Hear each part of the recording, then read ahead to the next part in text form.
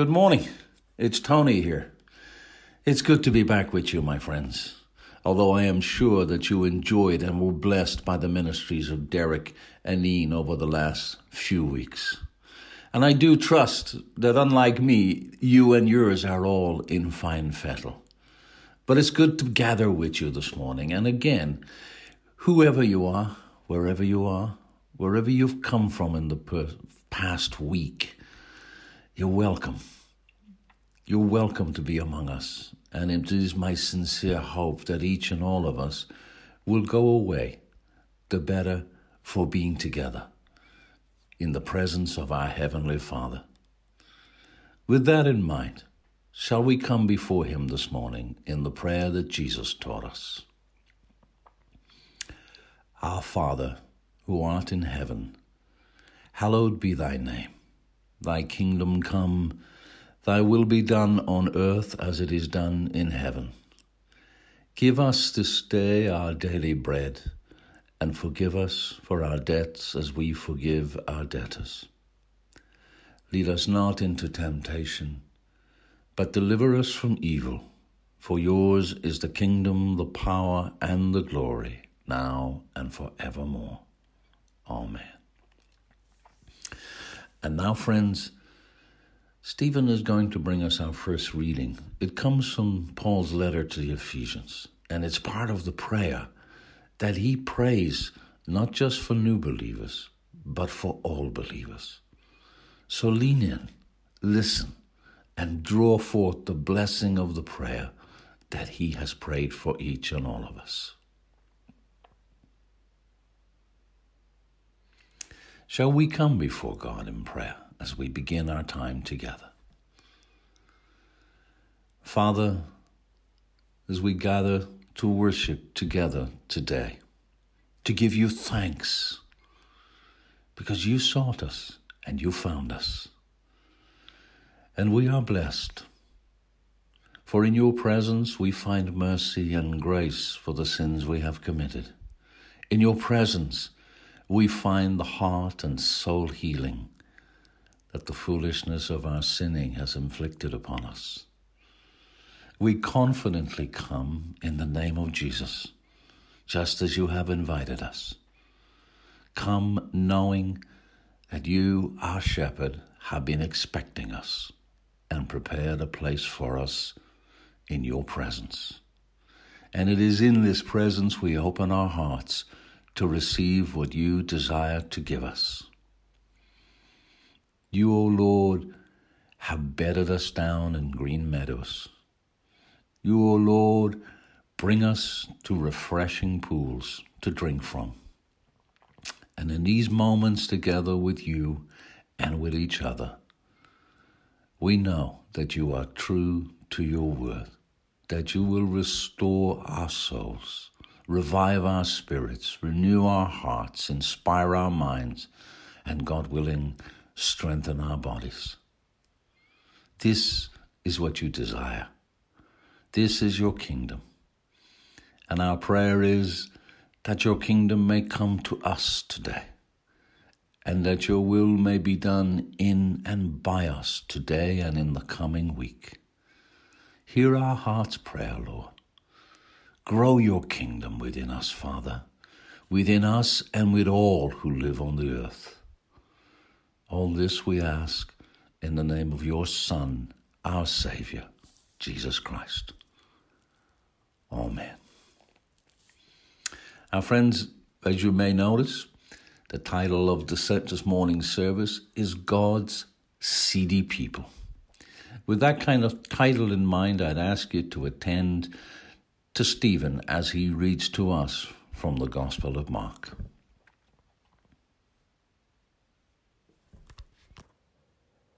Our readings this week are taken from the Good News Bible, and our first passage comes from Paul's letter to the Ephesians at chapter 1, reading verses 13 to 20. Ephesians 1 at verse 13. And you also became God's people when you heard the true message, the good news that brought you salvation. You believed in Christ. And God put his stamp of ownership on you by giving you the Holy Spirit he had promised.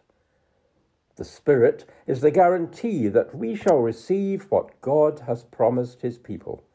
And this assures us that God will give complete freedom to those who are his. Let us praise his glory. For this reason, ever since I heard of your faith in the Lord Jesus and your love for all God's people, I have not stopped giving thanks to God for you. I remember you in my prayers and ask the God of our Lord Jesus Christ, the glorious Father, to give you the Spirit, who will make you wise and reveal God to you, so that you will know him. I ask that your minds may be opened to see his light, so that you will know what is the hope to which he has called you. How rich are the wonderful blessings he promises his people, and how very great is his power at work in us who believe. This power working in us is the same as the mighty strength which he used when he raised Christ from death and seated him at his right side in the heavenly world. Amen. Our second passage comes from the Gospel of Mark at chapter 4, reading verses 26 to 32. Mark 4 at verse 26. Jesus went on to say, "The kingdom of God is like this. A man scatters seed in his field. He sleeps at night, is up and about during the day, and all the while the seeds are sprouting and growing. Yet he does not know how it happens. The soil itself makes the plants grow and bear fruit. First, the tender stalk appears, then the ear, and finally the ear full of corn. When the corn is ripe, the man starts cutting it with his sickle, because harvest time has come." "What shall we say the kingdom of God is like?" asked Jesus. "What parable shall we use to explain it?" "It's like this. A man takes a mustard seed, the smallest seed in the world, and plants it in the ground. After a while, it grows up and becomes the biggest of all plants. It puts out such large branches that the birds come and make their nests in its shade." Amen. Look at your life today. What is different about it compared to, say, 12 months ago or even 2 years ago? Now, I'm not asking you about circumstances or recent events like COVID. I'm asking you about you. In what ways have you changed? Have your values changed? Those things that shape your decision-making. Are your priorities different? Has your spirituality changed? How about your concerns for the world and other people? Are you loving in a new way? Has your image of yourself changed? If you haven't gotten on already this morning, I am going to be asking you more questions than I will give you answers. The truth is, Jesus does not offer any answers in the parable that was read to us this morning. In fact, parables as a rule don't offer answers. They simply offer us better questions. In other words, they give us work to do. The parables don't so much tell us what to see, but rather how to see. They offer us a different lens through which to see ourselves and others. And in this way, they give us glimpses into what the kingdom of God looks like in ordinary, everyday life. It is this new way of seeing things differently, seeing people and circumstances and situations differently, seeing them, if you like, through the gospel lens or through the lens of the gospel, that makes us effective agents of God's kingdom. The parable we heard read to us this morning from the Gospel of Mark was all about seeds. So let me ask you something. What new seeds have recently taken root in your heart and germinated in your character? And what does that new growth look and feel like? How did any of that happen? When I look back at my life of late, I can see qualitative changes in my life. For example, my prayer life is very different to what it was a few years ago. The same is true of the way that I read the Bible. My passion for justice and peace has grown in ways that I can't always explain. And my guess is that for many of you listening, similar things have been going on in your lives. The truth is that the heart of everyone who believes in Jesus has been seeded with God's kingdom. And that's what Jesus is describing in the parable of the growing seed. He uses the image of a seed germinating to illustrate the dynamism of the gospel working its way out in our lives. Now, sometimes that growth can be very dramatic, but most of the time, if we're honest, we don't always see it, and as a result, perhaps don't believe or even trust that it is happening. But according to Jesus, it is there. You know, sometimes we can potter along not noticing that, and then one day, we feel, if you like, the first green shoot of spiritual change rising up in our hearts. Some days we can wake up and we are surprised by what has changed in us. Now we may wonder, how did that happen? Why did it happen? In this parable, Jesus is telling us that dynamism has always been there, always working, day and night, sometimes dramatically, sometimes unseen, below the surface. In fact, that's what St. Paul also believed. And that is why he prayed that prayer for his young Christian friends. Remember that reading from Ephesians? He says, I ask that your minds may be opened to see his light, so that you will know what is the hope to which he has called you. How rich are the wonderful blessings he promises his people, and how very great is his power at work in us who believe.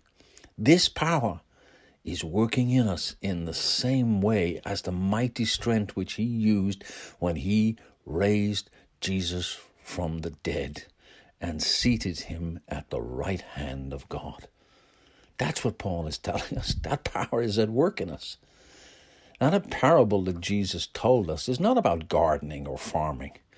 Yes, Jesus used the images from gardening and farming to talk about how the gospel changes us and our lives.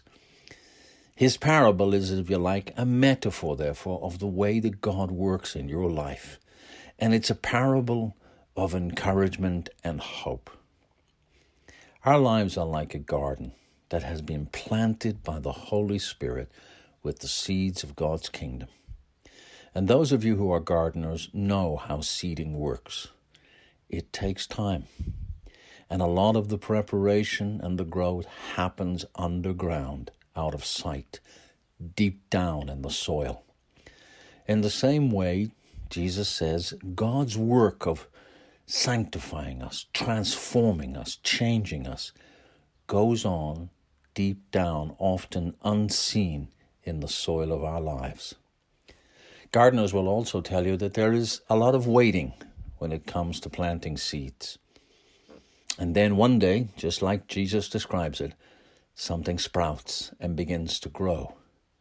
First the stalk, then the head, then the full grain of wheat. As Christians, friends, we are always a work in process. We are in the process of living into and not out of our completion. In other words, we Christians are not spiritually, nor ethically, nor indeed morally perfect. Far from it. But rather, because of the seeding in our lives by the Holy Spirit, we are living into that perfection, living into that completion. And there is a flip side to this seeding process. For our lives are not only seeded with the kingdom of God, they are also filled with the seeds of the kingdom of God.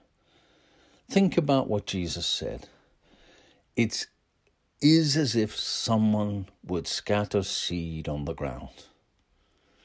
Now, I wonder this morning, who are the someones in your life? Who scattered seeds on the grounds of your life? And what were those seeds? Who are the people that have loved and encouraged you in your faith life? Who are those who offered spiritual wisdom and guidance for your life?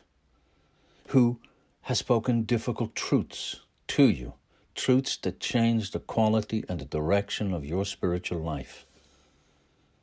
Who gave you hope? Who stood by you and helped you find yourself? In what ways did they offer you a place to put down roots, find stability, and get your life in order? Who has awakened you and opened your eyes to see the world, to see others, and to see yourself differently? Who has inspired and mentored you? Who has called forth from you more than you thought that you had to give? In what ways did someone grow you up and call you into your better self? Those are the kind of seeds that were scattered in your life by someone. I wonder who's doing that for you today. What seeds are you allowing to be scattered into your life today? And what is sprouting and growing in your soul today? What is flourishing and blossoming in your character? Maybe there is a growing compassion for those in need. Maybe a new compassion is taking root in you. So let me put it this way, or put it another way. What do you wish was growing in the garden of your life? When you look at it, what colors and fragrances are missing? What weeds have crept in, choking the good that once blossomed anew? What part of your character needs attention? Or how about this for a thought? What seeds are you scattering in the lives of those around you? Are they seeds of mercy and forgiveness, of grace and hope, of peace and joy? Are they seeds of kindness and patience and encouragement?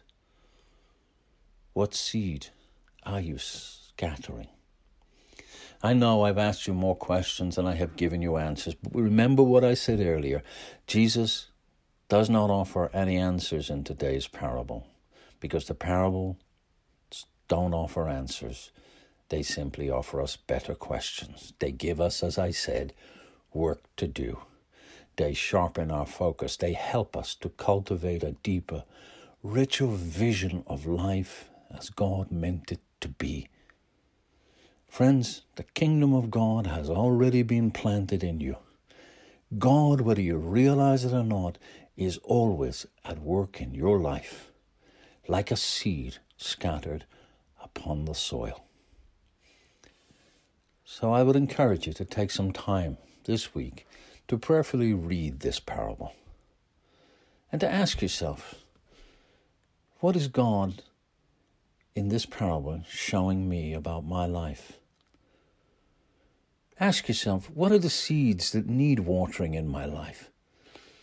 What are the weeds that need pruning? What barren ground will God put in your way this coming week? People whose lives are the soil that is waiting to be seeded with your life's gifts and with the seed, if you like, of your presence.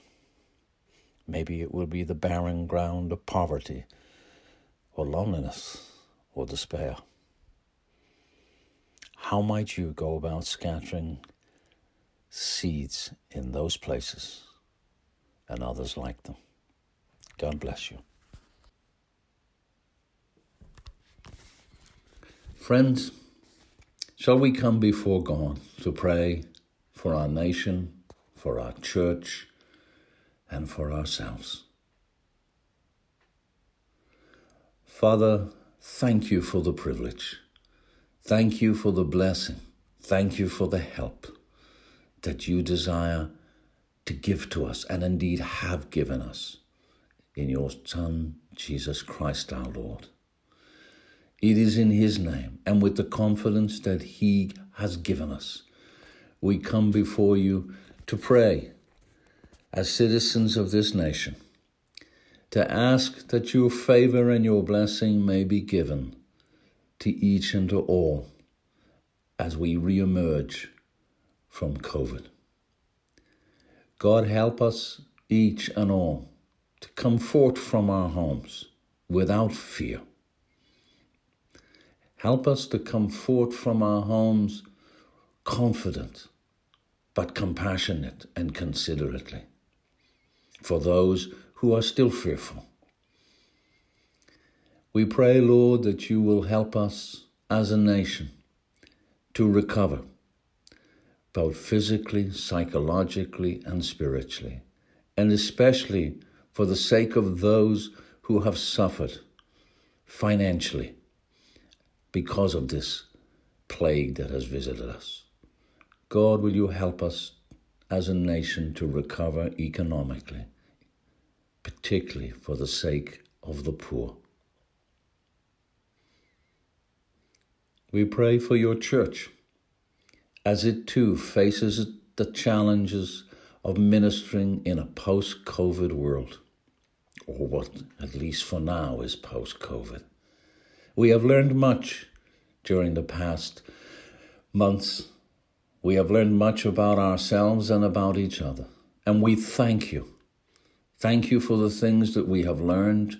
We thank you for the kindnesses that we have received, for the blessings that we have known, for the kindness that we have beheld in the hearts of others, for the goodness that came forth from the hearts of other human beings in our communities. Thank you, God, for what we learned about our neighbors. And as church, we seek to serve you and them in the coming days and the coming months. God, will you give us the strength to do what needs to be done?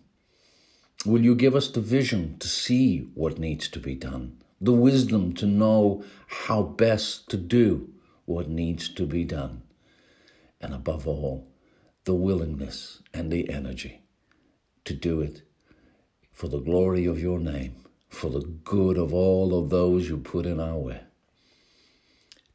and for the name of Jesus Christ. We bring ourselves to you now. Each and every individual, as you know, has various needs and is facing different challenges. They will be facing challenges today and throughout this coming week and throughout this coming year. Challenges not only as individuals, but as families and as friends and as foes. We bring those needs to you now.